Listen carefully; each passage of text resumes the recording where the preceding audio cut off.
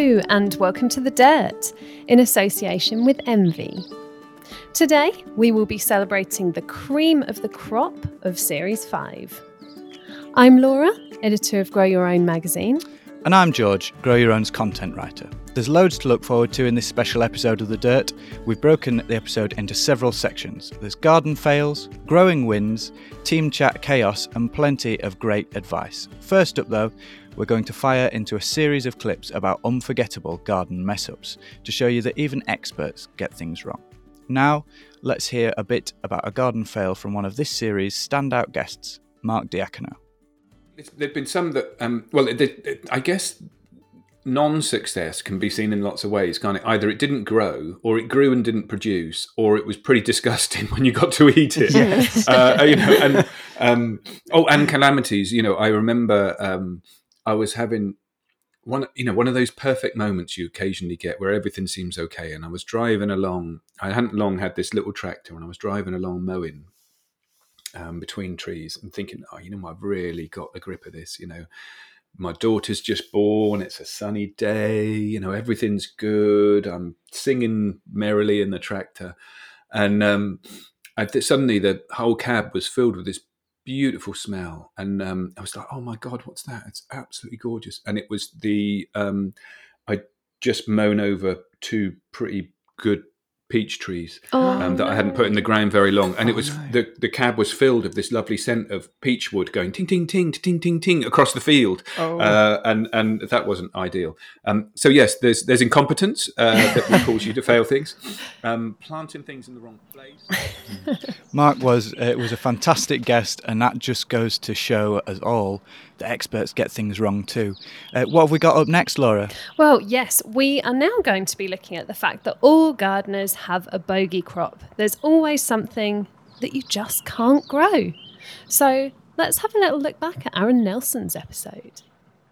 You touched on a little bit there the idea of some early failures in the garden and maybe things that didn't go quite so well, which leads us nicely into the next section where we would love to hear about any of those sort of funny failures or accidents or things that didn't go quite to plan.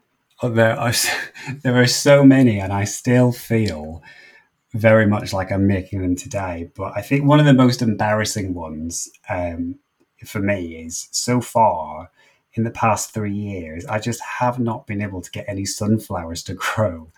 And I know these are really simple seeds that quite often, kids grow very successfully, get them to grow as tall as the house, whatever.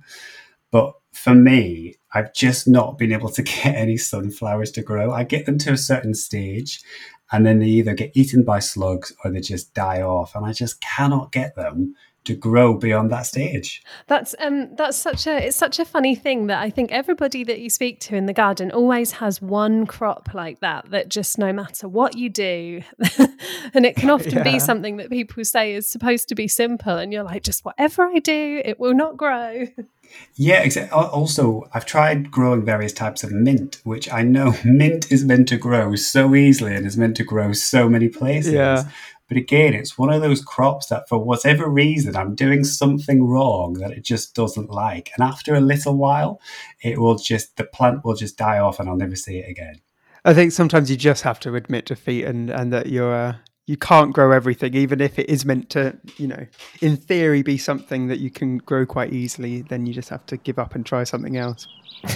Well, we don't like to give up on things on the dirt, but sometimes it is unavoidable. And as much as we try not to talk about the weather, we are British. So up next, we heard from David Boggis about late frosts and frost pockets. Thanks for that food scenario. I was thinking back to examples. I mean, I've been growing things in the garden since I was a young child, and used to grow a lot of bedding plants with my father, which we used to sell back in the 70s and 80s. Mm. And I can remember one year we had all these bedding plants ready, like sort of to go out. And then it was June the 2nd, and there was a really hard frost, and literally in today's money, we lost hundreds of pounds worth of plants killed by an air frost. I think it was the year after the Mount St Helens earthquake, and there'd been a particularly cold winter that year because this dust had gone around the earth. But we're worrying about frost now in late April, which again is a worry for gardeners. But a frost on June the 2nd was really unusual, which really goes back to learning and reading the garden. This particular garden was in a frost hollow, and frost cold air sinks. If you've got things down the bottom of a sloping garden, that's where the coldest temperatures are going to be. So if all those garden fails have got you down, we're going to have a look at something a bit more positive now, and we're going to hear from Rekha Mistry all about her allotment and why it's inspired her. Yeah, this is such a relatable clip because Rekha talks about how proud she is of her growing space, but also the elements of growing your own that are challenging. And these are things that I think we can all relate to. Dress well, hydrate well, and I think you can work in any weather, really. Yeah. So, diving straight in, we would like to ask you if you could tell us about some of your biggest gardening successes. Okay. The one I'm very proud of is having the allotment itself. Mm-hmm. I think you get overwhelmed when you first get it, thinking, what am I going to grow in this piece of land? Mm-hmm. I used to grow at home, and then I thought I need bigger place to grow on. And when you do get an allotment, you think, how am I going to fill this plot? Yeah. But I think over the years I've managed to do that, and that success is what I'm most proud of, to have held on to a plot and not given up. That I would say is my most successful feeling in general, that I can actually grow something. I can think of something and I'll grow it, and I know it'll grow because I've worked that land. I know what I can achieve out of this plot that I've taken on. So I would say that is my most ambitious success, so to speak. The other thing is trying to grow something I've eaten purely in a restaurant, never heard of it as a vegetable, and thinking, what is that item? Because you'll see it in a restaurant menu, and they've written, right, here you go, here's your chicken with, say, fennel, kohlrabi, or something. And at that time, I didn't know what kohlrabi was. This is going back a good 5 to 6 years. Mm-hmm. I thought, what is kohlrabi? I've never heard of this vegetable. And then you look it up and you think, okay, looks interesting. I think I need to try and grow it because I've eaten it. I know what it tastes like. Let me try and grow it. Then I can put my own twist towards a recipe. It doesn't have to be the exact thing that I ate, but it's something that I've had tried before. That's a really interesting way of going about things, because I tend to be the other way around. I'll see an interesting seed packet at the garden centre and I think, oh, I've never heard of that. What do I do with that? You know, and then I'll grow it, realise that I don't actually like that vegetable after all. But never mind, at least I grew it. Yeah. But that's the whole challenge of gardening. Yeah. You want to try, and you have to try. You can't just be set in your way, saying, this is all I'm going to grow. These are the 5-6 vegetables I will grow, and that's it. I think sometimes we need to cross that boundary and see. We might like it. I mean, when I took my plot on, we never ate rhubarb. We'd never, because I've eaten it from a supermarket, a made dish, but we've never liked it. But once I grew my own, I put my own twist to the rhubarb, and we all love rhubarb, and rhubarb cake has become so popular, not just in my family. I think a lot of the social media followers I have made this cake, and they're in awe about it. So I don't know what it is, but it's lovely. I think when you do grow your own, the taste changes for you, and you get to like a vegetable or a fruit. Yeah, I agree. I think with things like kohlrabi as well. So it's been really great to hear about what Rekha's proud of on her allotment, but we'd also love to hear about what you're proud of. So do get in touch with us on our social media platforms, which are in the description of the episode. Definitely. Sometimes it's those little special moments in gardening that make you proud, that are the things that live with you and make you want to go again next year. And we're hearing about one of those now from Mark Diacono. Yeah, do you know what?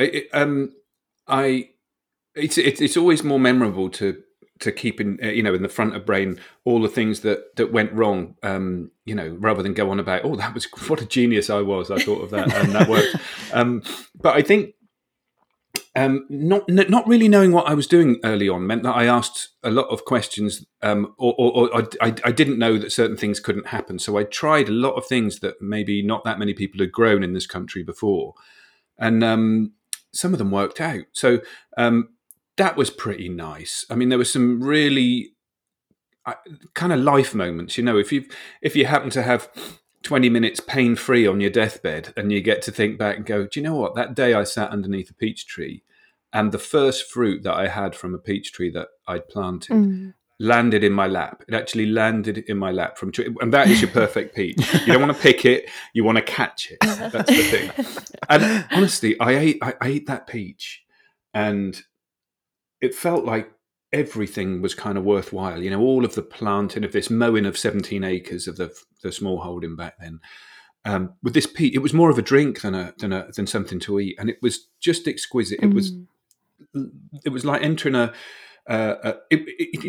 was the moment, I don't know, the first time you dig up some really nutty spuds, or you pick the first peas and you just have them out of the pod raw. Yes. You feel that glorious thing of, this is what it's all about. God's sake, the flavour, the pleasure, all of that stuff.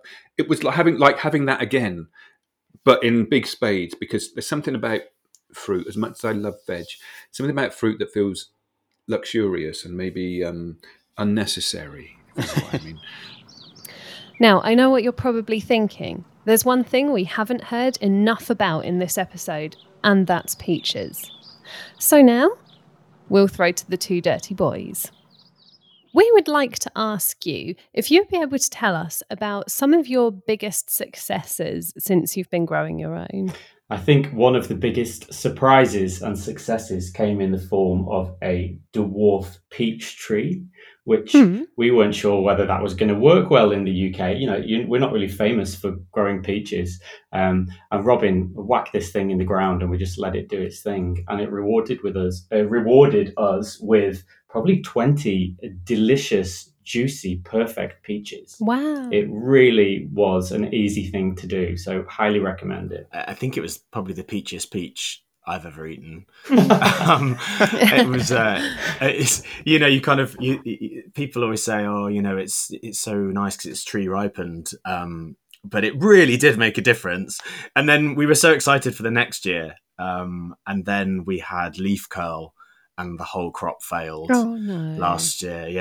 Yeah, disaster. So then last autumn, we built a water cover, like a little house over the peach tree, which kept it dry over the winter, because apparently that's the problem, that the water gets into the little buds in the spring and cause this kind of fungus to grow. So this year I was like, this is never going to work. This is so ridiculous. Building a little house for a peach tree is like another level of Marie Antoinette that I don't need to get into. And then, amazingly, it's incredible. We've got a whole nother bumper crop of peaches forming. All the leaves are perfect. So it really does work. Yeah. Oh, yeah, amazing. And as you say, obviously, any crops that you grow and get good harvests of, it's really satisfying. But with something like peaches, where you probably go into it without a huge amount of expectation the first time, it must feel even more sort of magical that it's happened, really, doesn't it? Totally. Anything a little bit tropical or Mediterranean. We're going from tropical Mediterranean growing all the way to a sunny Essex allotment, owned by Adam Barnes, who appeared in the July issue of Grow Your Own magazine. He's telling us all about the changes that have taken place on his allotment. So did you find that absolute blank slate sort of start absolutely from scratch? Did you find that exciting or overwhelming or a little bit of both? Completely excited. My problem is I love to see change. I like making things out of scrap. Because I like to see what that on the floor there, that pile of useless stuff, can become. And that's what I've loved about doing this allotment, is seeing a field transform into exactly what was in my head. Yeah. And that's the best part, I think, about having this allotment is seeing my ideas come to life and to fruition. and working, it's working. Yeah. It must make you so proud when you look at it and think what it was like when you first started. And as you say, the transformation, I think on allotment spaces, it can be really, really mind-blowing, the transformation, can't it? Yeah. When I was looking through pictures last night, and the first picture I posted on Instagram was a picture of where the grass was, and it was literally up to my chest all over. The shed that I've got now, it was on its side and it was rotting because obviously it was being rained inside. And then I looked to what it looks like now, and it's unrecognisable completely. I took a picture the other night in sunset, and it's beautiful now. I think anyway. Other people might think differently, but it's exactly what was in my head, and I'm thrilled with it. Well, now that we've had some successes and some fails, you're going to hear some nonsense from our team chats. But first of all, we're going to have a little message from our sponsors, Envy.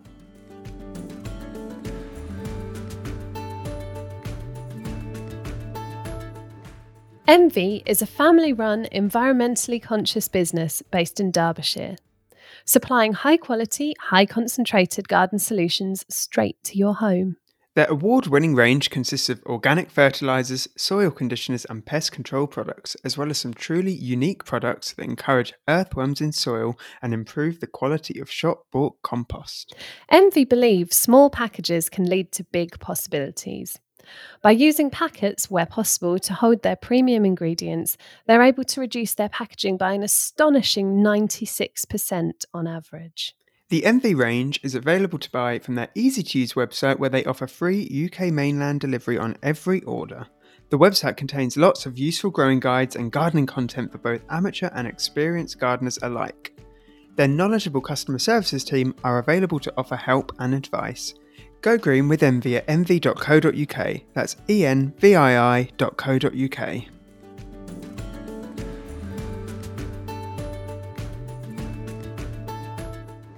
Oh, we miss Blake so much. It's so sad. But the good thing is he will always be with us on these records. And now we're going to hear Blake talking about everybody's favourite allotmenteer, Gerald Stratford.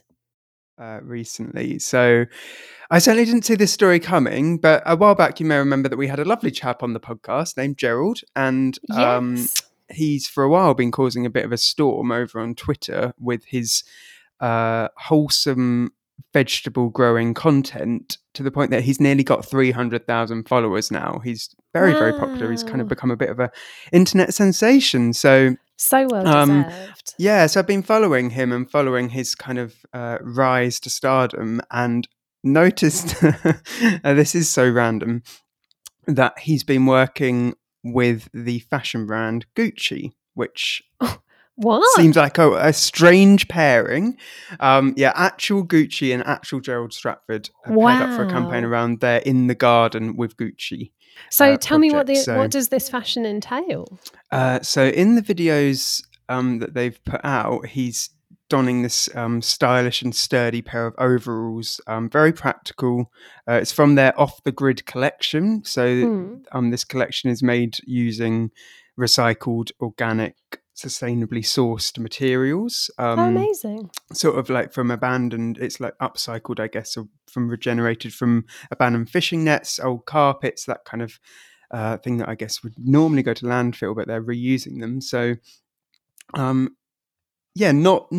the kind of gardening news that you might expect to see. No, but are we going to see Gerald on a catwalk near you soon? I won't lie, he was absolutely just like bossing the whole thing. Like, he looked like a total pro, and like he'd been doing it for years in the videos that I saw. He was like showing all these young hipstery people around his garden and giving tips, and recommend checking this out. I have a little search on Google for it because it is very wholesome. That's amazing. We absolutely loved that story here at Grow Your Own, and Gerald's been so popular this year. We think he's probably going to be the next Bond, so just hold that thought. The other thing that's been hugely popular this year, though, is just growing more generally. And I think we're going to hear more about that next, aren't we, Laura? Yes, and the completely unusual scenario of Blake being in a garden centre. Sort of give you a bit of peace for a while. I think that's really brilliant news. Yeah. I believe that as well. I was at the garden centre at the weekend and it was busy. Like everybody seems to be really embracing their outdoor spaces and wanting to kind of invest some money in them and buy new plants and stuff. And even actually I spoke to my mum at the weekend and she doesn't grow stuff in her garden ever. And she was like, right, we've been to the garden centre. We've got like 10 different types of herbs. We've got tomato plants. We've got chili plants. We're ready to go. You know, we're embracing our green thumb this year. So, even from an anecdotal point of view, I've heard that. Yeah, that's so great. Although, Blake, you at a garden centre, well, I never. I didn't buy any houseplants this time. I've learned my lesson not to. So I actually got some new herb plants myself, which was quite nice for my little herb garden. Some strawberry plants and some compost, obviously, because you can't really go to the garden centre and not return with a bag of compost. No, this is very true. Oh, strawberries. Are you so excited for your strawberries? I can't wait. Yeah, I'm going all out. I've bought quite a lot. I think last year I realised that I really like eating strawberries and you get quite a lot of bang for your buck with them. So I'm like, I'm going to embrace that and grow more of them this year. Yeah, I've added some new ones to my strawberry bed this year and I'm so excited. You know, when it's the sort of thing where every day you go out there and... That excitement was very well placed because I've eaten some of the strawberries now and I have to say they were delicious. In fact... Might go and pick some more. Fantastic. Now, have a little strawberry snack while we listen.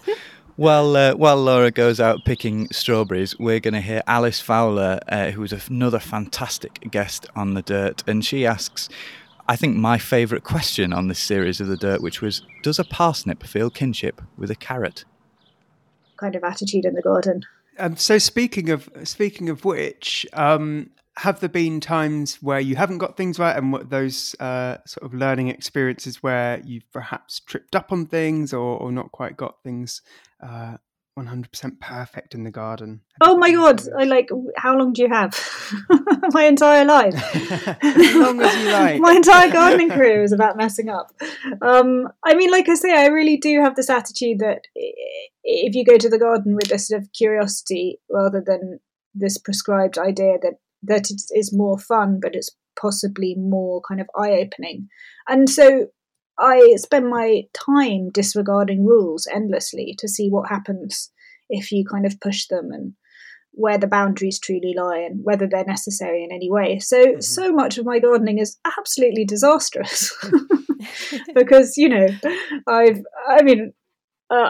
because I have really gone right the way to the edge of the boundary to see what's happened, and particularly in polyculture, which is this idea of growing all the vegetables and all your flowers or whatever, growing them together in a kind of in a muddle rather than monocultural kind of straight lines. You have to spend a lot of time experimenting, like, who does a carrot really want to sit next door to, and is it really bothered if a lettuce kind of shoulders it a bit too much, or how does it feel about hanging out next to a dill, or does it feel kinship with a parsnip, or does it just feel competition?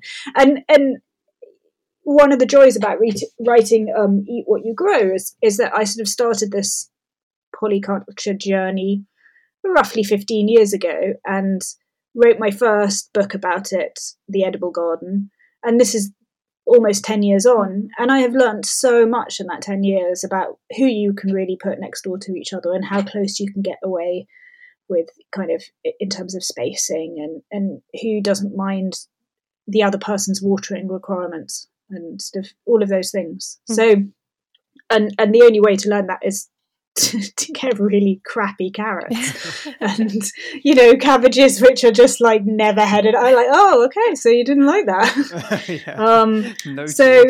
Really there's been a lot of that, and some of the things that are more obvious, I guess time and age sort of changes. I really do understand now that a kind of certain size of a crop is because you are incredibly consistent with, say, watering and feeding. And, you know, I think when you start off, you think, oh, can I get away with this? Or how much can I get away with? And now I know if you want that kind of classic looking big vegetable, you have to be there daily. And you can't go on holiday. You know, and you are married to that vegetable. And equally, I think it's sometimes quite nice just to kind of have that realization that maybe that's not a priority. Because for me as well, I'll just be like, I know, I'll just try and get away with this. And if it works out, it works out. And if it doesn't, you know, I'm not too bothered about if I lose that crop. Do you know what I mean? So I think it's quite nice when you come to that realization that maybe you don't always want to have the biggest, the most perfect veg in your garden. I had this really kind of breakthrough moment because I think I'd been telling myself that, you know, it doesn't matter, but like deep down always feeling a bit like, why are their cabbages bigger than my cabbages? You're going to tell me now that it does. And then I went to see a garden in Ischia, which is one of the islands in the Bay of Naples. It's the largest island in the Bay of Naples. And I have a friend over there, and he said, you know, come and see this incredible grower. He's also the island's mechanic. And everybody on Ischia produces a bit of wine, has their own vegetable garden, you know, all the obvious things that you think of, like Southern Italians. And we went to his garden, and it was on, Ischia is a big rock, essentially, that sits in the Bay of Naples. And his garden was essentially on a cliff. And at the base of it, they had where he did all his kind of mechanic stuff. There was a kind of sort of car park, and then it just really was very sheer, and it went right the way up to the top where he had a little kind of cabin. And he grew the most incredible vegetables, but it was so higgledy-piggledy, and it was really not what I thought of as Italian vegetable growing either, where it can be quite kind of regiment and very sort of very aesthetically pleasing, but very sort of straight line. Instead, you know, there was tomato here, and then there was a lemon, and then there was a goat, and then there was another tomato kind of tumbling off another, because it was a sort of, you know, it's a sort of cliff face with ledges, and in these pockets on these ledges, he was growing stuff. And you know, the garden was the most sort of really truly extraordinary space I've ever seen. And you'd say to him, oh, why are you growing this here? And he'd say, lemons like it there. Like every answer was like, you're a melon, wouldn't you want to sit here? And then, you know, on top of this, there were rabbits. They eat a lot of rabbit on Ischia. So the rabbits in like little huts all over the place. And then like, you know, these goats that were just hanging out. And he had this kind of cave, which is very typical also, which is sort of his house was sort of built into this sort of cave space where he made his wine. And we ate this unbelievable meal, drank his own wine, and, you know, like the food was so delicious. And I looked out on the garden and realised by most people's standards, it looked an utter mess. And quite a lot of the produce wasn't like a classic size that you would expect, but everything just tasted phenomenal. And I think it was a really, like, I remember just having one of those afternoons where you think, gosh, I didn't realise life could be this good. But also, like, I can let go of a lot of hang-ups I have about what vegetable gardening should look like, because actually all that matters is that once it hits the plate, it tastes as good as this does. And everything else is actually utterly irrelevant as long as it's good. And I think once you have that kind of, you take that thing, the cabbage that looks a mess in the vegetable garden, well, as long as you got enough out of it for supper, it really doesn't matter if it looked a mess in the vegetable garden. And it doesn't matter how many holes it has in it, as long as there's enough for you to do something with when you get it into the kitchen. And I think since that, I've dropped a lot of angst about you know, having a plot that looks what other people consider should look like, and now I'm just ruthlessly after flavour. And from a ruthless pursuit of flavour to a ruthless pursuit of Well, anyone trying to come onto your allotment, really. Laura broke some amazing news in one of our team chats this series. I would like to ask you both, how severely would you defend your garden? How far would you go in defence of your growing space? Quite far. I don't know. Would you? And this is very important. Would you go on the attack with giant rhubarb? Oh, wow. Basically, this is a story that was on mylondon.news.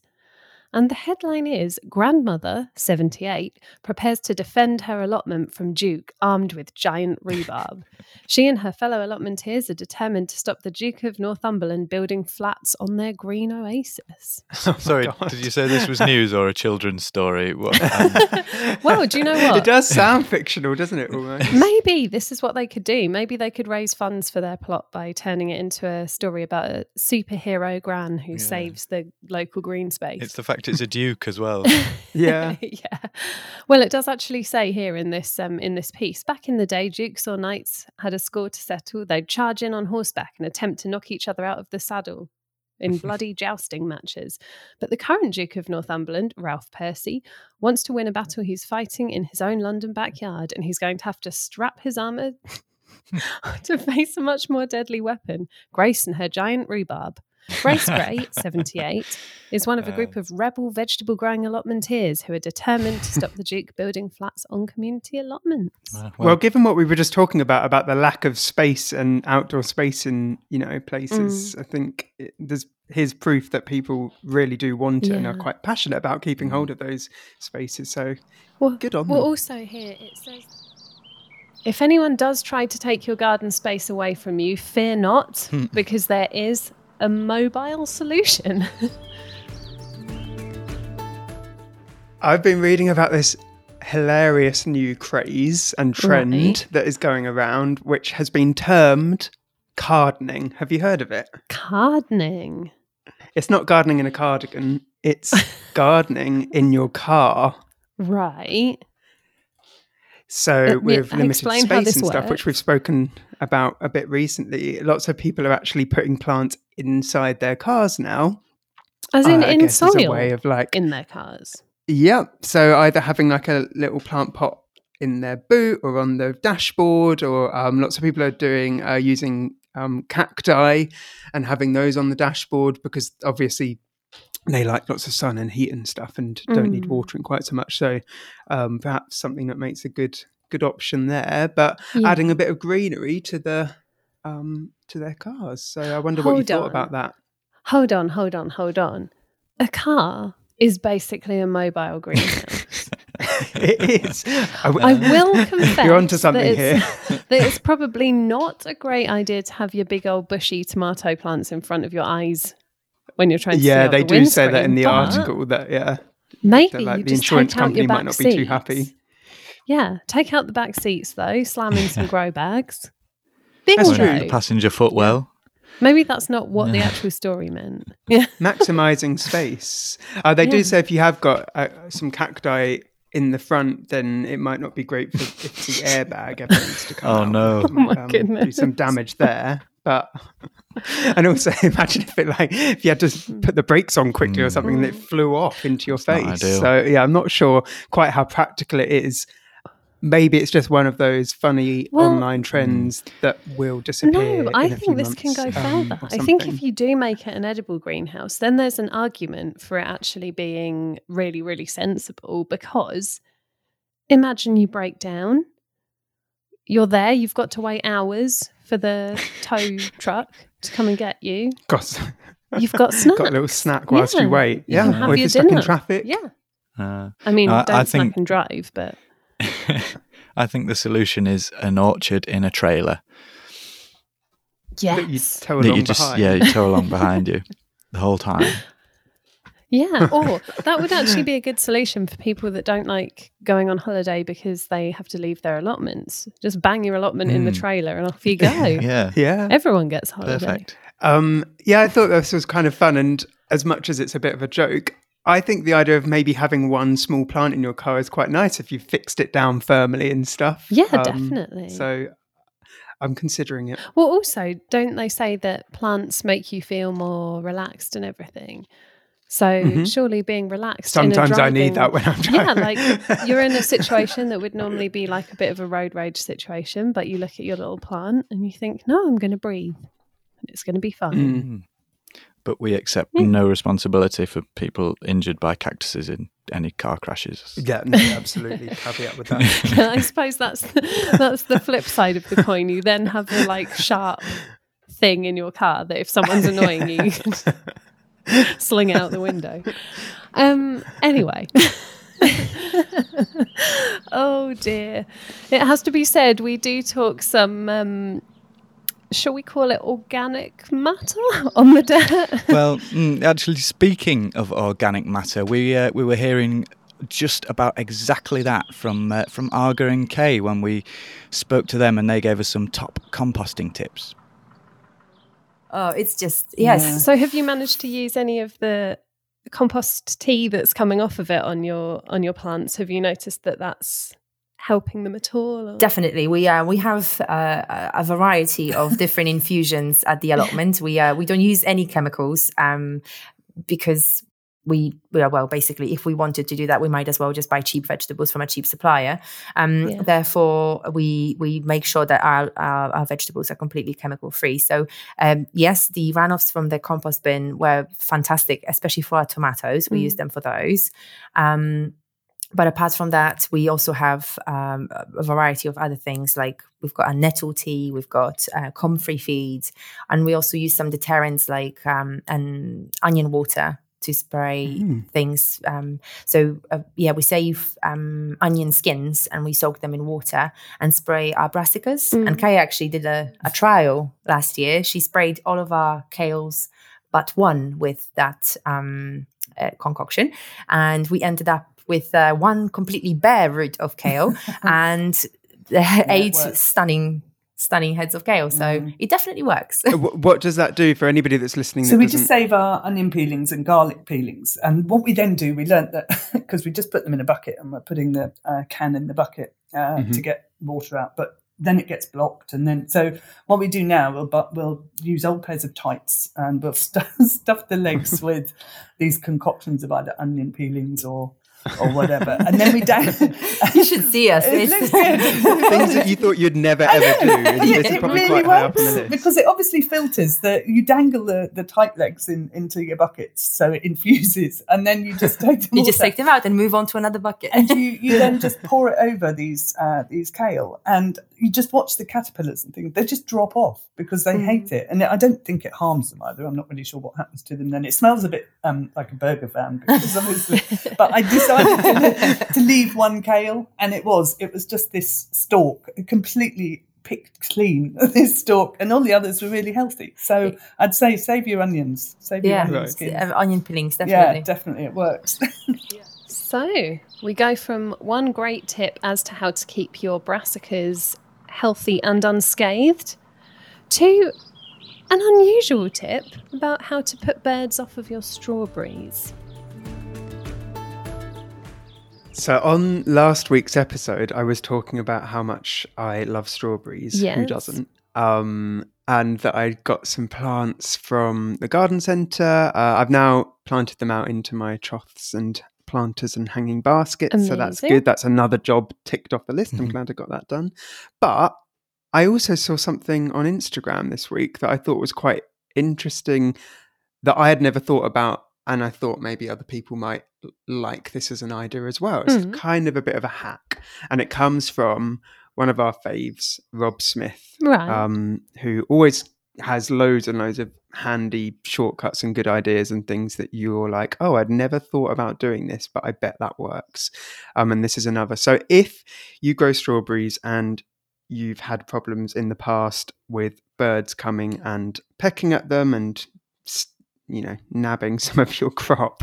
Yes, which is always very disappointing. Yeah, you might put nets over them, which sometimes can be a bit controversial because, you're like, do you want to put nets over them and they might trap the birds or something if you haven't pulled them taut?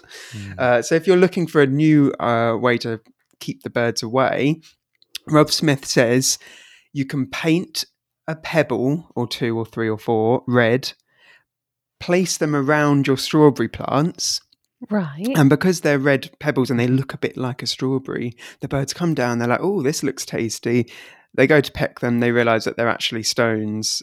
They don't want them, they fly off. And then when your strawberries come on later in the season, they associate those red fruits as being the thing that they didn't want earlier in the season, and they won't come near them. Oh my goodness. Not sure whether this works. I think he's just giving it a go because somebody told him about it. I mean, it sounds logical. But it sounds logical, smart. doesn't it? So I'm like, maybe this will work. So if anybody else is listening and they're like, I've been doing this for years, let us know, get in touch. And if it works for you, that would be really useful to know. But yeah, when you're like, this is such a genius and simple thing. Like, how long is it going to take to paint some pebbles red? Not that long. Yeah. And if you're growing a lot of strawberries and you want to keep the birds away.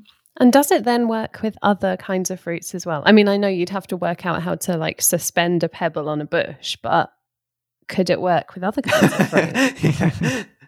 I guess if it works with this, why wouldn't it? Yeah, so you might... I'll be so interested to hear. Let's get crafty. So if you're less worried about keeping birds off your strawberries and more worried about getting them into your garden, then we've got another tip for you. I'll get us kicked off. So this is an interesting one that I saw in the Herald Scotland on their website. So I know recently we've been talking a lot about how to encourage and sort of invite wildlife into the garden. And obviously one of the most popular ways of doing that is bird feeders. And lots of brands sort of sell bird feeders on the back of the claim that they're squirrel proof. But Matthew Tume from the RSPB says that no, bird feeders really are. So if we've been sort of worrying about squirrel proofing the bird feeders, he says it's sort of impossible to do it completely. But he did sort of offer a few tips on workarounds. Right. And I just thought that was maybe an interesting complement to some of the wildlife discussion we've had recently. So one thing you can do is different seed mixes are more attractive to birds and squirrels. So there's a lot of advice out there on that. The other thing is placement. So if you put your bird feeder right up near the fence, then it's easy for a squirrel obviously to run along it and jump onto your bird feeder.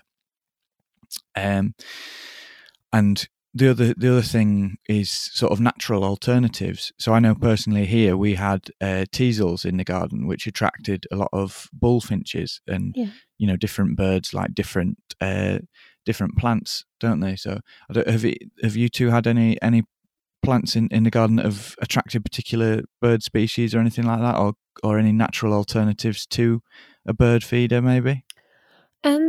Not really here, because as I think I've mentioned on a couple of previous episodes, we have the seagulls that are like the size of small dogs here. So we don't tend to get a lot of other little birds. Although I did see a sparrow in the garden yesterday, which I thought, quick, get out before the big seagulls arrive.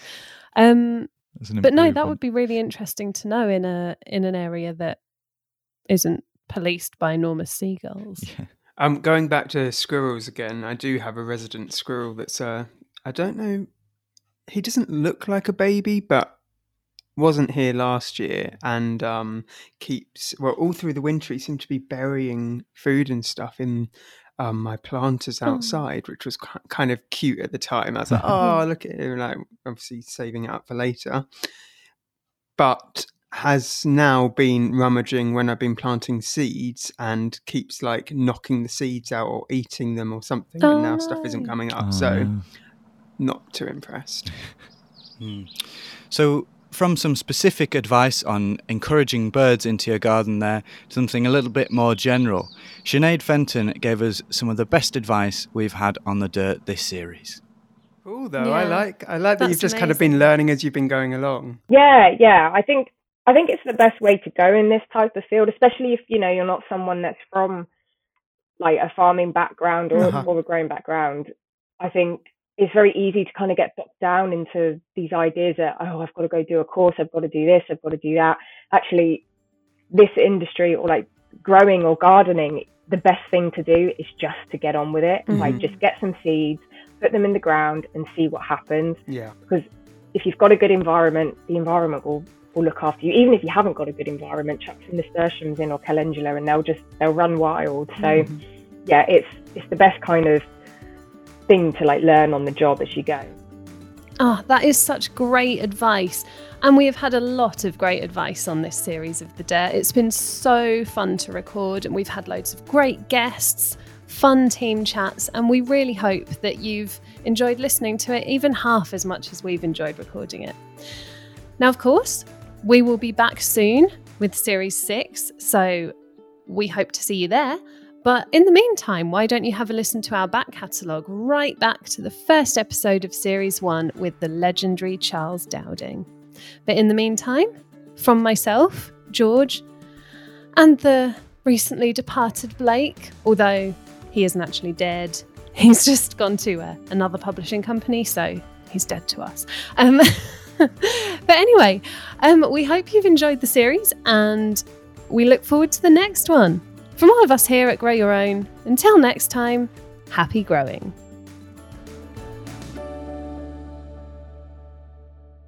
Thank you for listening to The Dirt, in association with Envy. You can find an amazing range of high-quality organic feeds, fertilisers and pest control products at envy.co.uk.